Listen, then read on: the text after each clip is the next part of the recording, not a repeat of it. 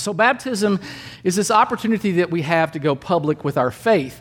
One of my favorite baptism stories comes from the Middle Ages, and I don't know the veracity of if it's a legit story or not. I kind of looked it up, and it's like, I don't know.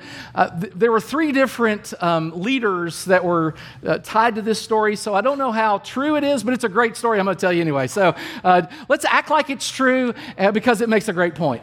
There was this army, and the leader decided that he was going to be baptized. Now, the story goes a couple of ways. One was that the guy was going to get baptized because if he wanted to marry the king's daughter, the other nation's king's daughter, he had to be part of their church. So let's say it was the Greek king wanted to marry off his daughter, but the guy who was going to get married to her had to be Greek Orthodox and be baptized in the Greek Orthodox church. And so the idea was that he came and he wanted to be baptized so that he could marry this girl. And I'm not sure that's a great reason to get baptized, but people do crazy things for love. And so he was going to do that. And his soldiers came with him, and they decided they were going to be baptized as well. There was a problem, however, with the Greek Orthodox Church, and that was that soldiers, professional soldiers, couldn't be part of the church because they were killers, that kind of thing. And so they came up with a compromise, and the compromise was this, that the 300 men walked into the water, and they were going to be immersed in baptism. And when it was time for their immersion, they pulled out their swords from the sheath, and they held it up, and they were baptized all but their fighting arm and their sword. And so it's this picture of, I want to be totally committed to God except for this one thing. I want to still be able to fight. And so lots of people, this story today is kind of like that. We're going to be looking in 1 Samuel 15 and 2 Samuel 6. We have to do background, and then we'll get to the real story. But this story is about someone who wanted to be completely devoted to God, unlike this other guy. So I'm going to introduce you to a couple of characters from the Old Testament. Saul is the king of Israel. He is anointed king. The Bible talks about he's head and shoulders taller than everybody else. He was a reluctant leader, but then he became a leader, and he kind of got arrogant, okay? Now, in that time, there was a prophet. His name was Samuel. So you have Saul the king, Samuel the prophet. God spoke directly to Samuel, and God would say to Samuel, I want you to tell Saul to do these things. And one of the things that God told Samuel to tell Saul to do was there's this group of people called the Amalekites. They were wicked, horrible people. And God says, okay, Samuel tells Saul to go and wipe out the Amalekites, wipe them out, wipe out their crops, their animals. You don't take any plunder. Now, I don't know if you know, but you've heard the expression, to the victor goes the spoils. Often in the ancient world, if you were victorious, you took bunches of stuff. And so the instruction this time was, we're going to be different. We're going to go annihilate this area, this people, this stuff, and we're not going to take anything for ourselves. And God tells it to Samuel, and Samuel tells it to Saul, and Saul goes, and he kind of does what God wanted him to do, but not exactly. But Saul and his army spared the best of the sheep and cattle, the fat calves, the lambs, everything that was good. God said, wipe it all out, and Saul was like, well, everything is good, we're going to keep. And these they were unwilling to destroy. So you see the situation. God tells the prophet tells the king doesn't obey. Now, I don't know if you've ever thought about what would it be like to speak truth into power. So, on Twitter, people are very, very aggressive. And if I were to talk to Joe Biden, I'd say, or if I would talk to, Donald Trump, I would say, it's like, yeah, okay. In theory, this is what you would do. But when you're right in front of someone, what would you do? How do you speak truth to power? Samuel is this amazing prophet of God, and the Lord is disappointed in Saul, and really he uses a word about himself that you hardly ever read. I regret. How many times do you read about God regretting something he'd done? Now, before the flood, I mean, there are some times he gives people opportunities, but he says, I regret that I've made Saul king because he's turned away from me and has not carried out my instructions. And early in the morning, Samuel is going to speak truth into power, and he got up and went to meet Saul. He was told, Saul is in Carmel, where he set up a monument to his own honor. And my mama would say, Saul has gotten too big for his britches. Here he is. He thinks, when he began, he depended really on God, and now he kind of feels like he can do it himself. So you get the picture, right? Saul has been disobedient and kept back some plunder. And Samuel's going out and he meets him in a place called Carmel. All right, this is what happens. When Samuel reached him, Saul said, "The Lord bless you. I have carried out the Lord's instruction." We have a word for that. That's liar, liar, pants on fire. I mean, that's like he didn't keep the Lord's instruction. Now, this is this moment in Samuel's life where he has to decide, look, ticking the king off usually wasn't really good for your health. You make a king mad, the king eliminates you. So the king says, "Lord bless you, I've carried out the Lord's instruction. What is Samuel going to do?" And Samuel says, "This is like the sassiest thing. Well, then what is the bleating of sheep in my ears? What is the lowing of cattle that I hear?"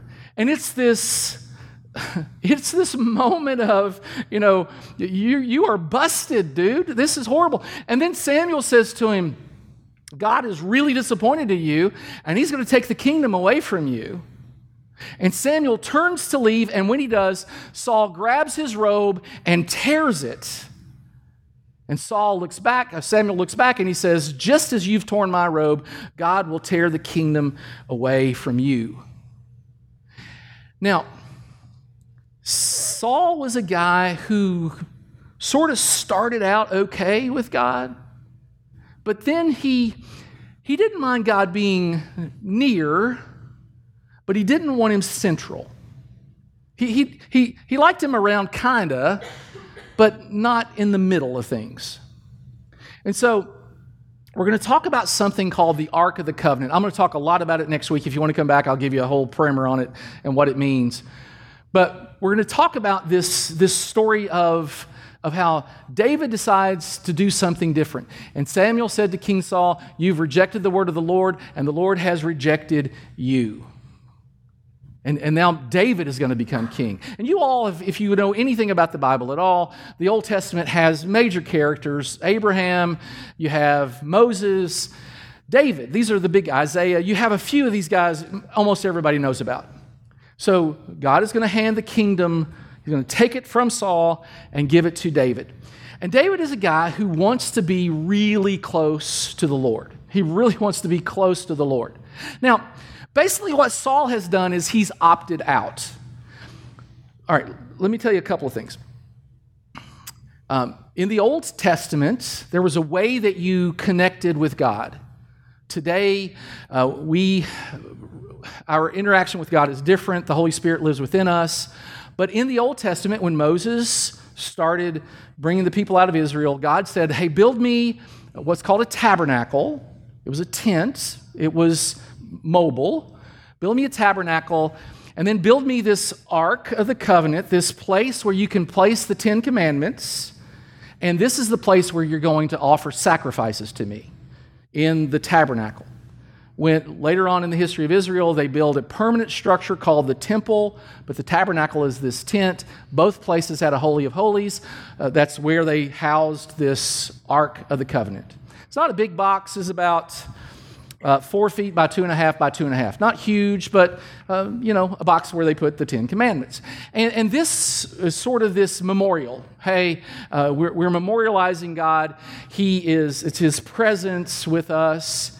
And remembering is really important, So I heard about these two old ladies, and they're in their golden years, and they're in the car, and they're in a big old car, and they're the kind of ladies that can barely see over the steering wheel, and they're driving, and the lady in the passenger seat, well, they run a red light, and she's thinking, well, did I just see what I just thought I saw? Did we run a red light? And so she's kind of questioning her sanity all of a sudden, and next intersection, they run another red light. And she kind of shakes her head, and she's thinking, oh my goodness, I don't know what's going on. And so third light, they just barrel right through. And she looks at the lady driving, and she says, Mildred, do you know you've run 3 red lights in a row? And Mildred said, oh my goodness, am I driving? So it's really important to remember stuff. Really important. So you have Saul, and he sort of opted out of being close to God. He knew he should. He was really successful when he was really close to God. He didn't push God completely out of his life. The ark, this thing that represented the presence of God, it was around. He didn't put it in another country. It's close-ish. But he decides that he is going to just opt out.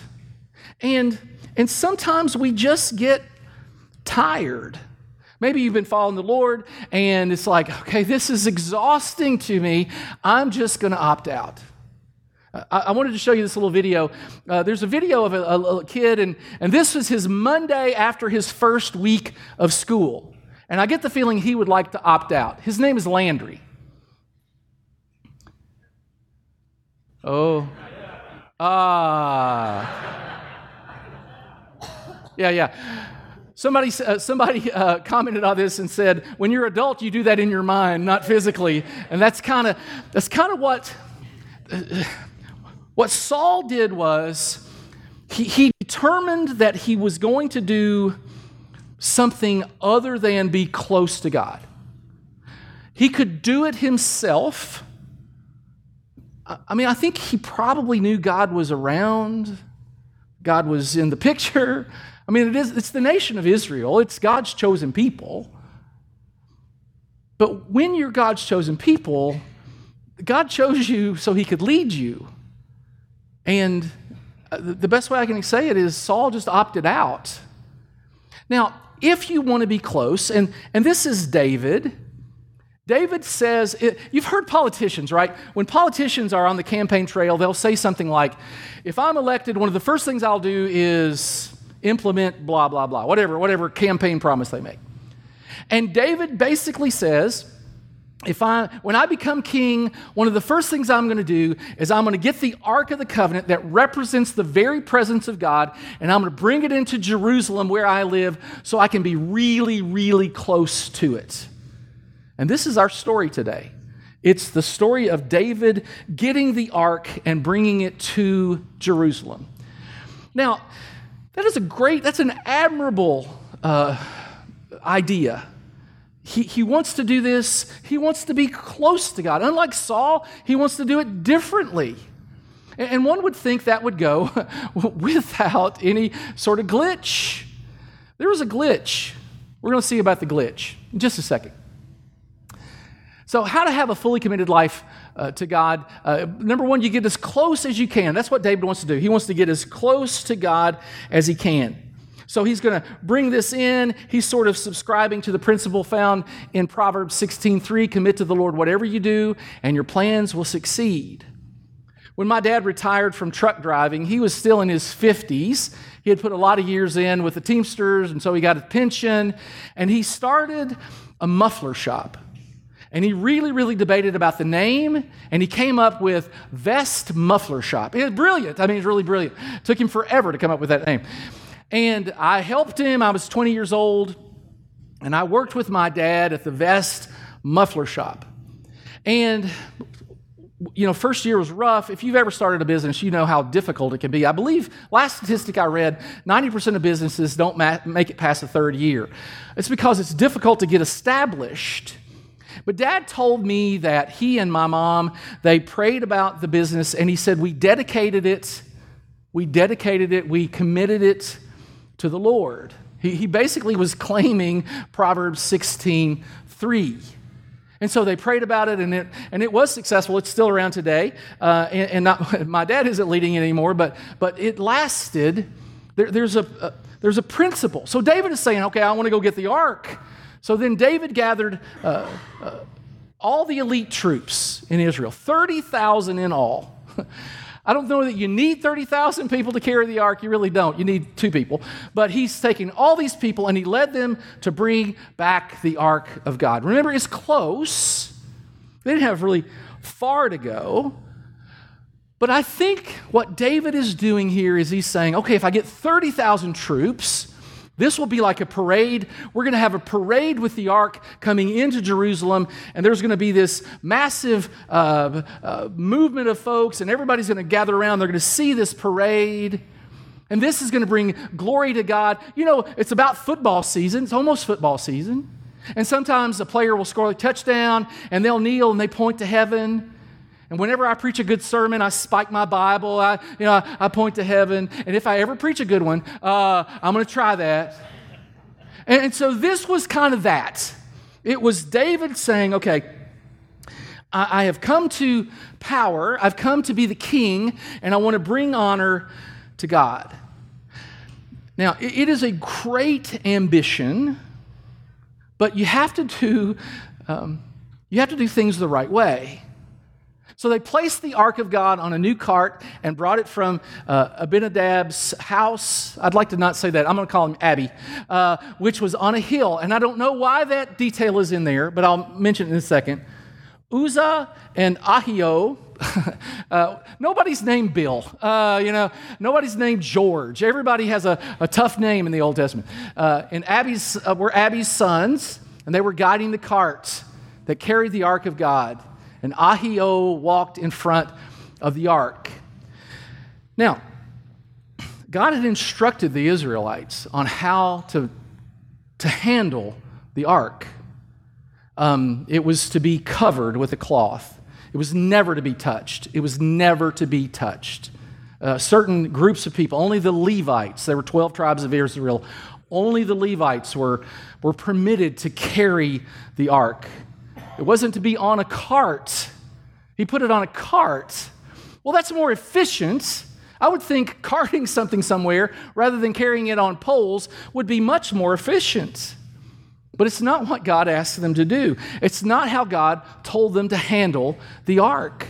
Now, David is oblivious. David and all the people of Israel were celebrating before the Lord, singing songs, playing all kinds of musical instruments, lyres, harps, tambourines, what is that? Castanets and cymbals. I was going to say canasta, and I think that's a card game. So wasn't that. In the movies, when something bad's about to happen, the music changes. A lot of times, like in Jaws, not an endorsement, but like in Jaws, dun, dun, dun, dun, dun, dun, dun, dun. And so something bad's about to happen. Well, there's no bad music here, but something bad's about to happen.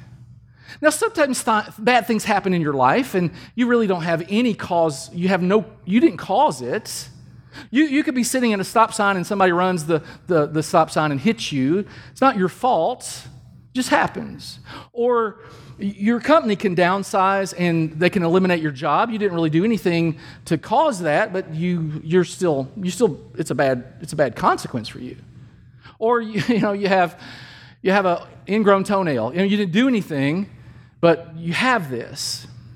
But there are other times when we know better and we still have a bad consequence because we ignore what we know. So if you get a speeding ticket, it kind of is your fault. The sign is posted, the limit is posted. You choose to take the risk. Well, I know it says 45, but I think 70 is safe. So you make a choice. Or you get fired from your job because you were late 17 days in a row. And in the manual it said, if you're late 17 days in a row, you're going to get fired. You just choose to ignore it. So sometimes bad things happen, even though we didn't do anything. But sometimes bad things happen because we just choose to ignore it. Let's go on with our story. when they arrived at the threshing floor of Nacon, that's some dude named Nacon.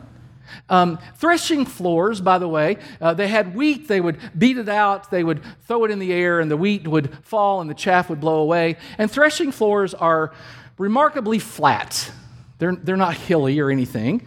So the cart is running over a very flat surface. The oxen stumbled, and Uzzah reached out his hand to steady the ark of God. There's instructions for how to handle the ark of God. You cover it. Only the Levites carry it. You carry it with the poles, not on a cart. And there's a warning. And everybody knows the warning.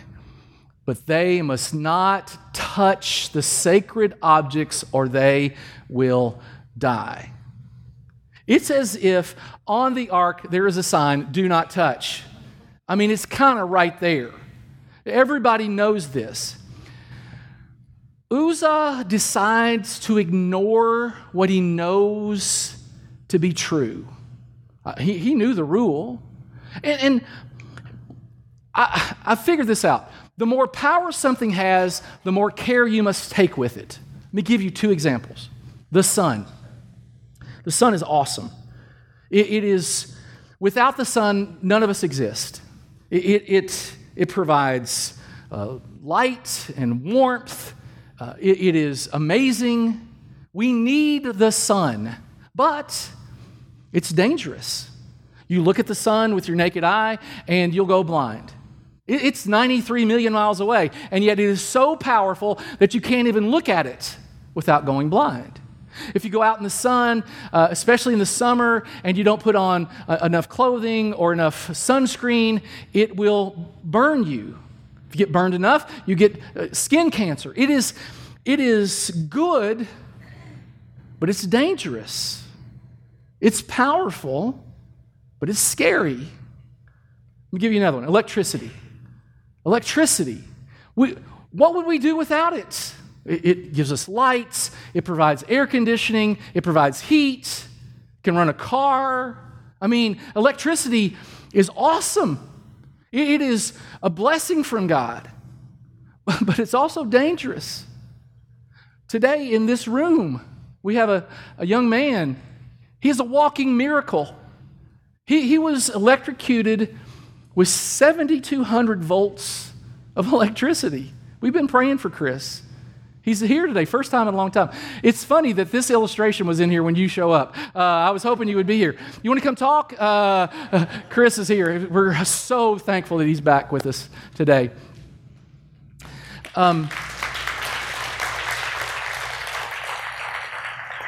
So Chris, the other day, I'll just talk to you. The other day, we had a power pole fall.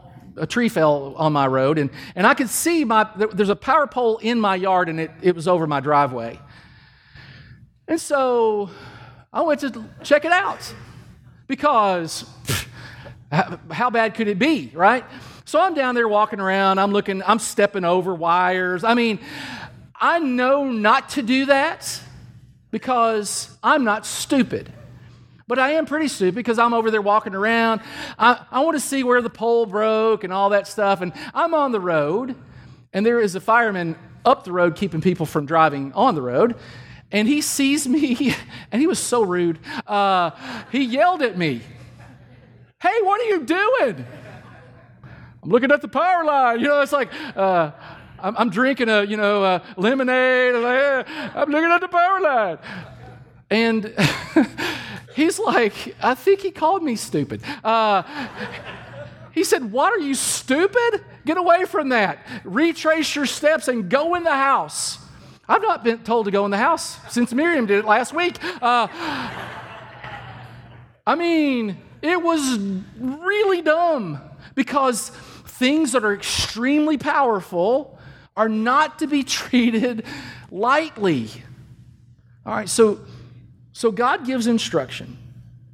Do not touch the ark. Don't do it. There's a proper way. We live in a society where we've lost the awe of the Almighty. He is great. And he is amazing. And he is powerful.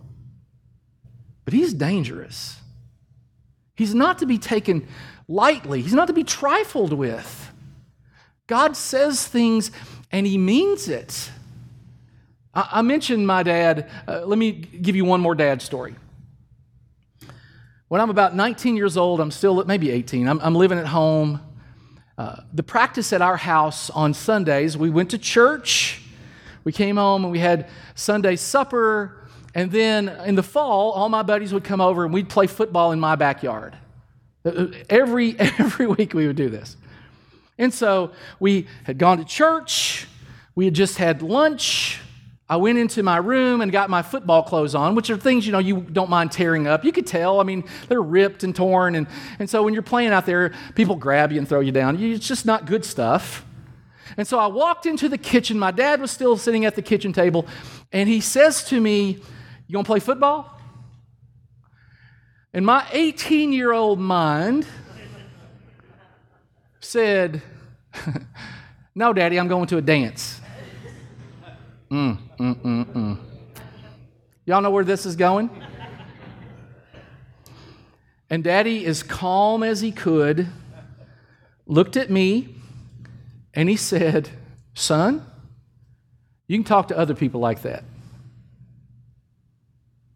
Don't you ever talk to me like that." And I said, "Yes, sir, Daddy." He had to remind me. We got older, we became friends, and everything changes.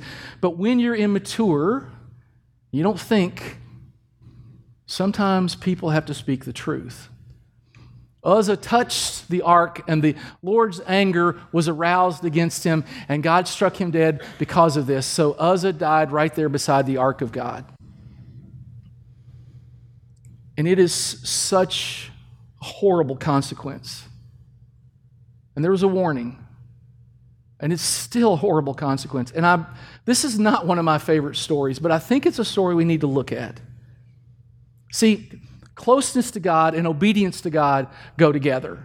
People want to say, "Well, I want to be close to God, but I still want to do what I want to do in the area of my money or my sex life is mine. I want to obey God, but this is mine." Well, it doesn't work like that. It just doesn't work like that. And there's an old saying, he's either the Lord of all or he's not the Lord at all. And so David basically throws up his hands.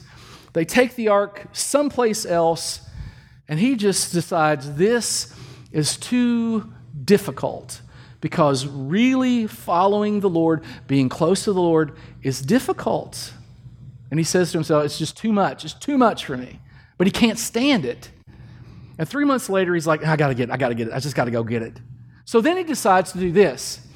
By the way, closeness to God isn't always easy. So David went down and brought up the ark of God with rejoicing. Now look at what he does. When those who were carrying the ark, no mention of a cart, I would guarantee you the guys carrying the ark are Levites. He's gone back and he's gone, "Oh, I didn't do anything right here." When those carrying the ark of the Lord had taken 6 steps, he sacrificed a bull and a fatted calf. And this would have taken forever. And quite frankly, that's not what God wanted him to do either. He never asked for that. But at least they were treating the holy with respect. And David, I think, basically is saying, look, if I'm going to err, I'm going to err on the side of being too respectful. I'm going to go overboard being respectful. And David adjusted, and they take 6 steps. And David had learned something in his life. You make the path of life known to me. Complete joy is in your presence. He knew if he would get close to God, he would find joy. Joy is this indicator of closeness. If I plant a tomato plant, my expectation is to grow tomatoes. If I plant rose bush, my expectation is roses. If I plant Christ in my life, if Christ comes into my heart, my expectation should be that I'm going to have joy, not particularly comfort. Bad things happen. We live in a broken world, a fallen world. We have sadness. There's a difference between happiness and joy. Even in the midst of difficulty, I can find joy. And so, joy is the indicator of closeness. David danced before the Lord with all his might, wearing a priestly garment. So his royal robes come off. He wears a priestly garment. So David and all the people of Israel brought up the ark of the Lord with shouts of joy and blowing of ram's horns. And it is this parade to end all parades. And the notion that he had was, I'm going to humble myself before God. So he leads the processional. And it says, I will bless those who have humble and contrite hearts. And it says about David, he was a man after God's own heart. When you read the life of David, he made so many mistakes. I mean, he committed adultery. He had this lady's husband killed. He didn't have a pristine life. His resume was flawed. But he sure wanted to be close to God. And when we get really close to God, here's something that happens. You become generous. Look at what he does. He gave all the men and all the women in the crowd a small loaf of bread, some meat, and a raisin cake, and everyone went home. And we kind of go, so? If you lived in a world where food was scarce, where you lived hand to mouth, this is like David going into Outback and paying everybody's bill. I'm going to take care of the check for everybody. And David saw this as an opportunity. You see, God is generous, and when we get close to God, we become like Him, and we become generous. And David, he blessed everybody. At my last birthday, I got a card that said, forget the past, you can't change it. Forget the future, you can't predict it. Forget about the present, we didn't get you one. I just think that's rude. It's so rude. And that was from Miriam. It's really bad. Now, what could ruin this scene? You have David, and he's celebrating, and he's dancing in the streets, and he's finally brought the ark home. And it had been out, and now it's here. And there's this joy. And sometimes we'll send kids on to camp, and they'll go to youth camp, or they'll go to kids camp, and they'll come back from camp, and they're just full of the Holy Spirit. They're just full of the Lord. We call it a mountaintop experience. But you get home and life is different, and there's a steadiness to it. See, you can get close to God, but that doesn't eliminate criticism. And he was criticized by his wife. Her name was Michal. When David returned home to bless his household, Michal, who was also the daughter of Saul, so David replaces Saul, but he married, Saul was not only the king, but he was also his father-in-law. She came out to meet him, and she said, and you have to read this in the snarkiest female wife voice that you can. I don't want any volunteers, but I'm going to try to do it. Well, it should say, well, how the king of Israel has distinguished himself today. How am I doing? Pretty good, huh? Disrobing in the sight of the slave girls of his servants as any vulgar fellow would. And Michal is basically saying, if my daddy was still in charge, he wouldn't act like this. Never mind the fact that Saul could have brought the ark back. He just chose not to. I mean, this is really critical. And criticism, you've probably found, can come from all quarters. It could be at your home, it could be with your friends, your coworkers, even at church. I have a pastor friend they put those air hand dryers in the bathrooms, to be more economical. So they put those in. 2 weeks later, he went in. There was a sign on it that said, for an example of this week's sermon, push the button. Think about that. Really rude. That's funnier than y'all let on. That's really rude. So, criticism can come from anywhere. Now, David has a choice. He can give in to the criticism, but look, he had brought the ark so he could be close to God, which means the people could be closer to God. He didn't do anything wrong. When you're criticized, I think it's important to analyze it. Well, is there any truth to it? Not all. I mean, that's not all truth, but sometimes there's a little bit of truth. Maybe there's no truth. Michal was critical, and David, he just didn't take it because closeness to God is worth the effort and the cost. So David said to Michal, it was before the Lord who chose me, this is kind of snarky, who chose me rather than your father or anyone in your house. I like him. That's good. It was before the Lord who didn't choose y'all, is what he's saying. He chose me rather than anyone from your house when he appointed me ruler over the Lord's people. I will celebrate before the Lord. You are not going to bring me down. And then he says, I'll become even more undignified. I'll be humiliated in my own eyes. I will do this because I want to be close to the Lord. We have in this room young people who go to school, and people will say to them, and maybe you when you go to work, and people will say, why do you do that? Why do you go to church? Why don't you come do this with us? Why are you like that?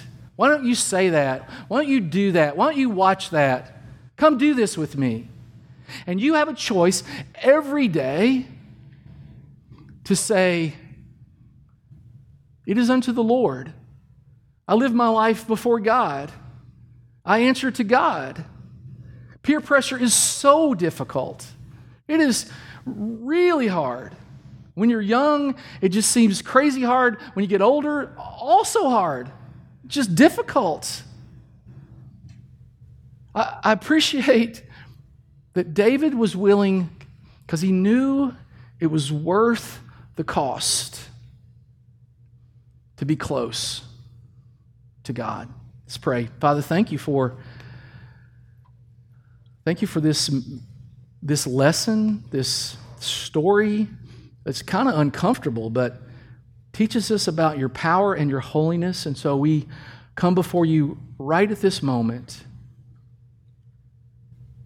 confessing that you are God, that you have a way.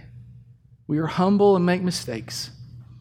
Help us to walk as closely with you as we can in obedience. We know you'll be patient with us because you've already exhibited that to us. Thank you for your love and your kindness. We pray it in Jesus' name. Amen.